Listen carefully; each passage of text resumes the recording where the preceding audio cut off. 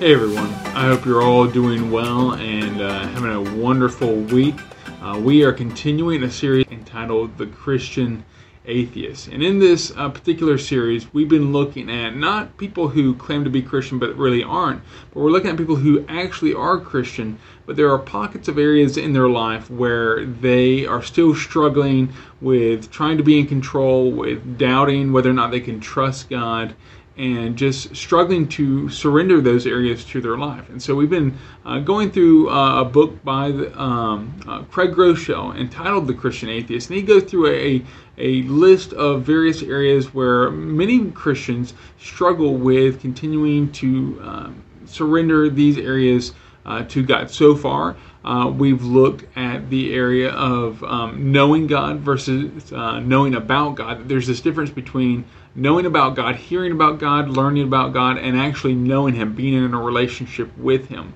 And that's one area that we can tend to struggle at. Another area that sometimes we struggle with is grace and forgiveness. This idea that we can know about grace, we can know about God's forgiveness, we can believe in those things, but then when it comes time to actually apply it to our life or apply it to those around us, we can kind of struggle in those areas. And then we also talked about prayer. We talked about how Christians often talk about the importance of prayer and how we need to pray, but there can be many times where we doubt whether or not prayer actually works, or whether God hears us, or maybe we believe all those things, but we just are so busy that we don't end up praying. And so we've covered a number of topics so far, and I hope that it's been a blessing and beneficial to each of you. Now, this week, what we're going to cover is the idea that we believe in God, but we don't necessarily believe that God is always fair. This idea that we can look around at the world around us, and oftentimes we feel like with the things that we see in the world, maybe even sometimes the things that we experience ourselves, it doesn't necessarily seem that God is always fair, that He always does what is right and what ought to be done. We can look around and we can give numerous examples of this. We can talk about how there are many times where unborn babies are aborted to mothers who don't want them, or children who are born deformed because of a mother who is smoking or drinking or maybe doing drugs while she's pregnant. And so you have that, but then you also have parents who want children, would love to parent children, love on children, raise children in godly homes, who are unable to have children. And we look at that and we think, that doesn't seem fair. Why in the world would God allow this couple or this woman to get pregnant who doesn't want a child, who will end up killing the child or end up abusing the child? But then he will not allow this family over here, who is a godly family, wants children, wants to love children, wants to raise them in godly homes. Why does He not allow them to have children? And we look at that and we think, this doesn't seem right. It doesn't seem fair. We can also think of examples of, I was just reading here recently of an elderly woman who was living alone. One night she went to the bathroom, fell in her bathroom, got hurt considerably, and laid there on the bathroom floor for hours on end, all by herself, scared and afraid. And she ended up passing away. And we look at it and we think, that doesn't seem right. That doesn't seem fair. Why would God allow something like that to happen? And we can go on and on and on about all these heartbreaking examples of the tragedies and suffering that we see in the world, and we wonder, why does God allow these things to occur? And let me just say right off the outset, this is something that Christians, and not even just Christians, but just people in general, have been wrestling with for many, many years. This has been something that has been hotly debated. It's led to many people abandoning the faith, or not choosing to follow God or follow Christ at all, because just the unfairness and suffering and hurt in the world. And so I want to just be on the record of saying, I don't claim to have all the answers, or even to have a good answer to these things. There are many things that I see in the world, or that I've experienced throughout life, where I think, well, that just doesn't seem right. That doesn't seem fair. And there's no real good answer to some of these questions, at least on this side of heaven. And so if you're a person who has been hurt deeply, or maybe you're wrestling with some of these very intense questions about fairness and and what is right, what is wrong, and why there's so much evil in the world. I don't want to promise any false promises or anything like that about how I'm going to solve all those issues. I can't. But what I do want to do is I want us to approach the Bible, approach what God's Word says maybe about that, and in doing so, maybe it'll bring an additional perspective to it that may help you understand the problem of fairness and suffering in a new light. And so with that said, I want us to take a look at a passage of Scripture in God's Word where we see this tension here between God being righteous and holy, but also in some ways seeming to be very unfair in many ways.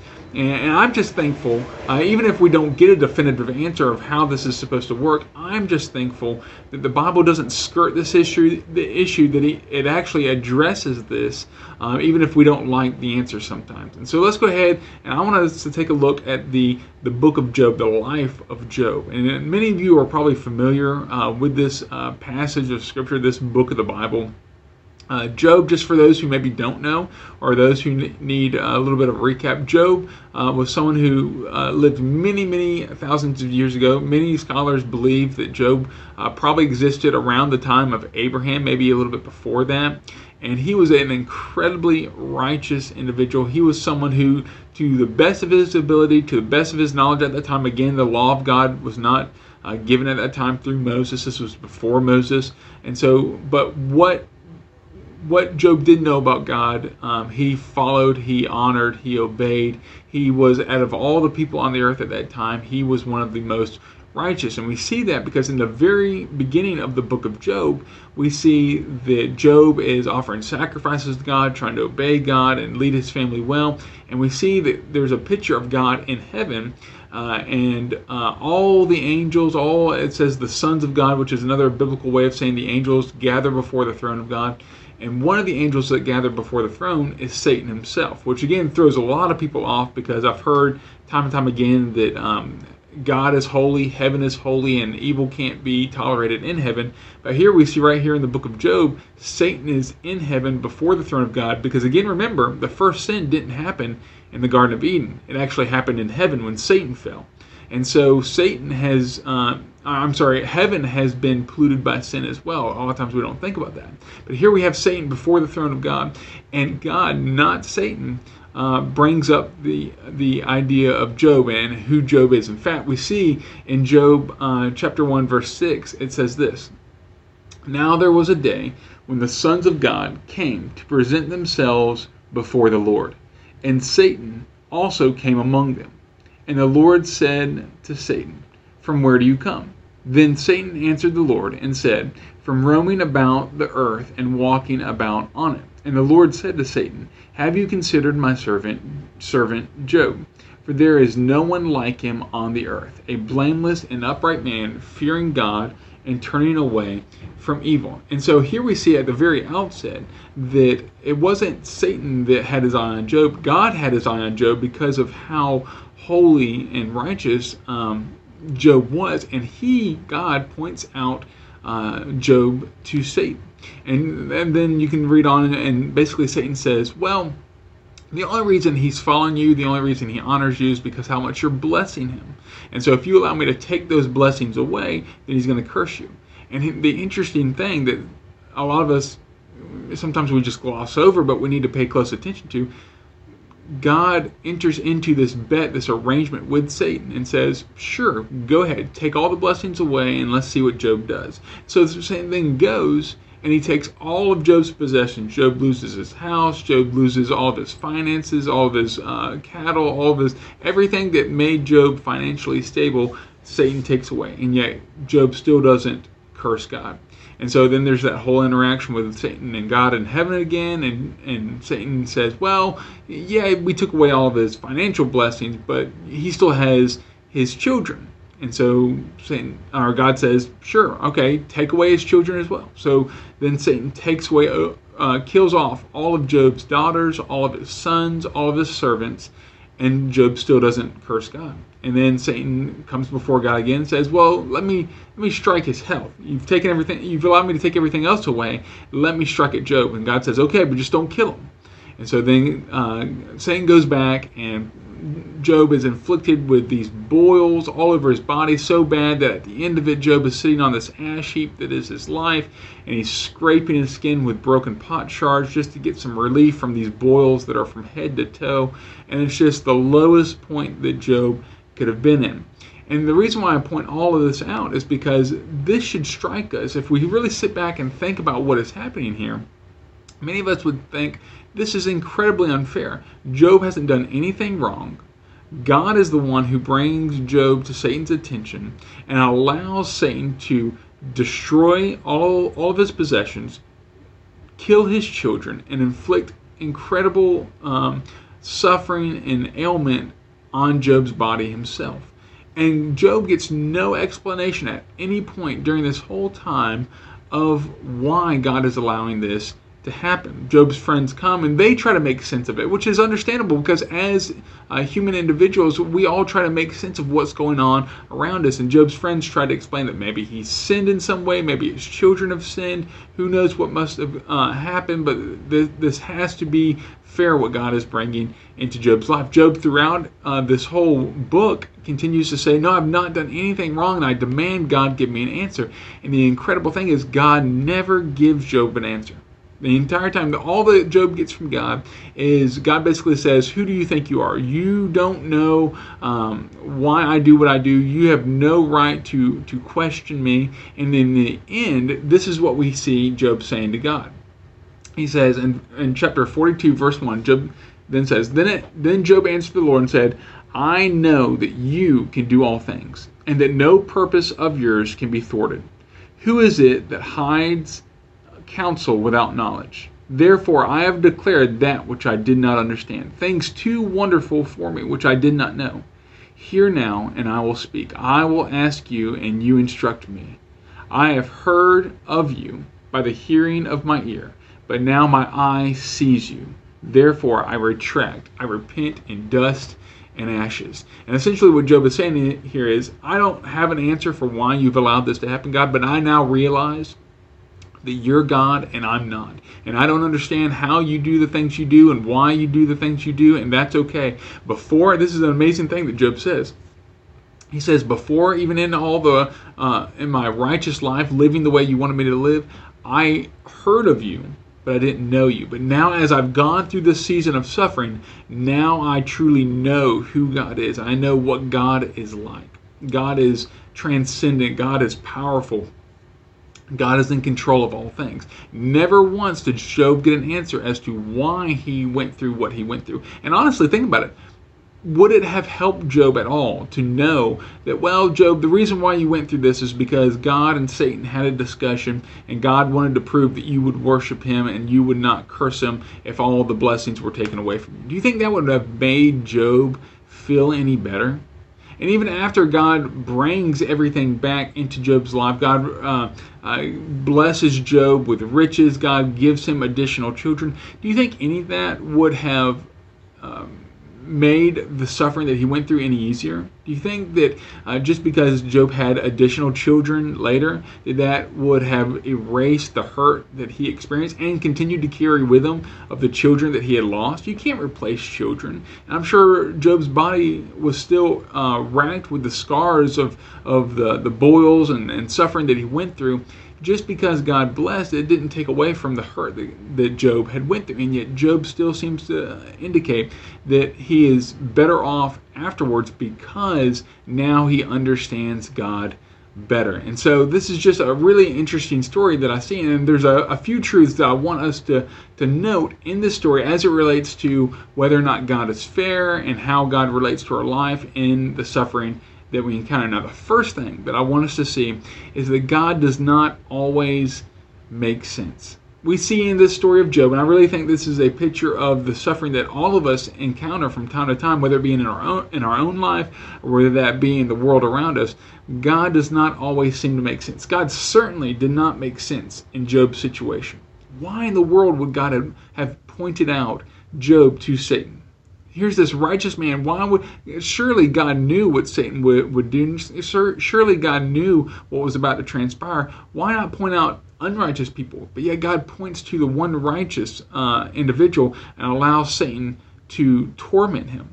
And then why would God not explain himself? Why would God not say, hey, Job, listen, I have this overarching purpose. This is going to bring glory to me. People are going to be talking about you for thousands and thousands of years because of this. I know this hurts in the moment, but here's what I'm trying to accomplish. Why wouldn't God explain that to Job? But here's the thing. We don't always get explanations in our own life. We don't always know why God is doing what he's doing in our own life or in the world around us. And that's a thing that a lot of times we as Christians, we don't like.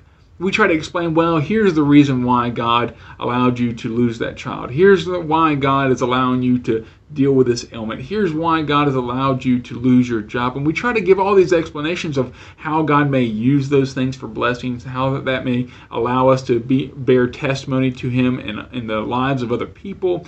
But the fact of the matter remains, we don't know why God allows certain things, what God is doing. And we need to be very careful. I understand the inclination to do that. I do that too many times. But here's the thing. We need to be very careful about speaking where God has remained silent.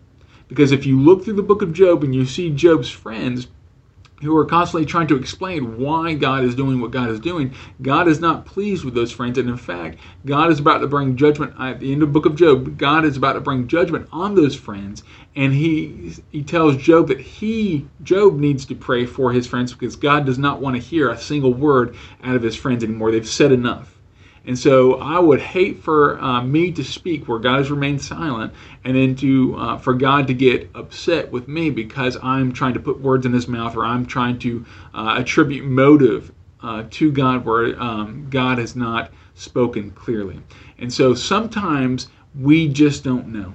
Sometimes God has not decided to give us an answer for the things that we endure. And when that happens, we just need to trust in who God is, not necessarily focus on what God is doing. Focus on the fact that he is our Heavenly Father. Focus on the fact that he loves us so much, in fact, that he sent his son to die for us. And if God loved us that much, we can trust him with our life, even when we don't understand what he's doing in our life. So that's the first thing that we need to understand. When we're thinking about suffering, when we're thinking about whether or not God is fair and life is fair and things of that nature, we need to understand, first and foremost, God's not always going to make sense. He's not always promised to give us an answer for why life is going the way it's going. As parents, we understand this with our kids. Sometimes our kids need to do certain things, and when possible, I like to give an explanation to my children so that they understand the reason why I've said that they can't do this or that they have to do this. But there are some times where they just need to trust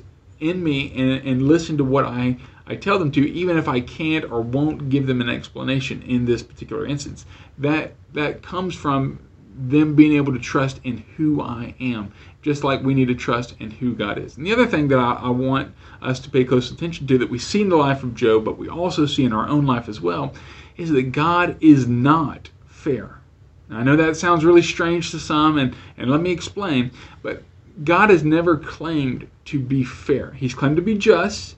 He's claimed to be gracious and loving and merciful, but fair is a concept that we really need to be careful when we're applying it to God. For instance, when we look in the life of Job, it's not necessarily fair that the person who's living for God the most is the one who suffers for God the most. It's not fair that here Job is doing everything that he needs to be doing and he suffers, whereas Job's friends are constantly speaking things that aren't true about God, speaking where God has not answered clearly, and yet they don't suffer at all. We never see them suffering or incurring punishment for speaking in the silence where God has remained silent. And so we see that in our life constantly where righteous people, godly people suffer, and we see the ungodly prospering and doing well. And we think, why is that so?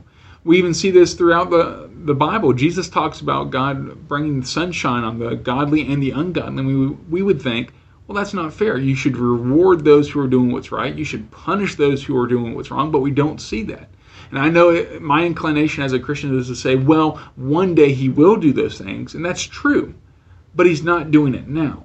And so in this moment, it doesn't seem like God's very fair. And even if we were to think about eternity and how God will balance the scales one day, where he will punish the righteous, he will punish the unrighteous and reward those who are righteous, even in that, God is not fair. Because here's the thing.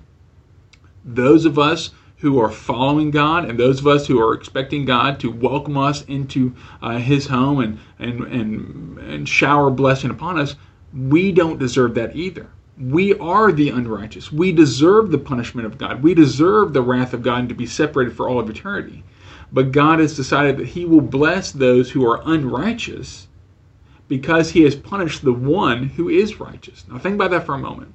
That God is the judge of all the universe. And instead of punishing me, and instead of punishing you as we rightly deserve for rebelling against the King of Kings and Lord of Lords, He took His one and only Son, His perfect Son, who had never done anything wrong, and He punished His Son, Jesus, punished Him, the innocent, so that He could redeem and He could forgive those who are guilty. That's not fair. That's not right. But that's what God has done.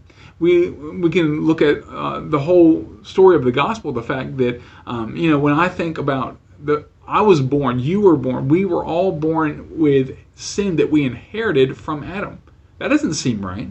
So Adam, thousands of years ago, sinned, and because of that, all of humanity that comes after him is born with an addiction to sin. That doesn't seem right, but that's true. Just as though it's not fair that those who have been forgiven by Christ, that we've inherited our righteousness from Christ. That's not fair.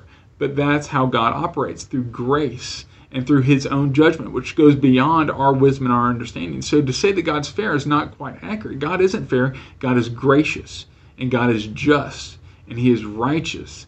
And so life isn't fair. God isn't fair. Thankfully, we get what we don't deserve. We get blessing. We get a relationship with God that we squandered. These are the things, the unfair things that God bestows on us. And so when we say that we look around at the world around us and we think that God isn't fair, we need to also remember that's a good thing, because I would never be able to earn the blessings that God every day pours into my life.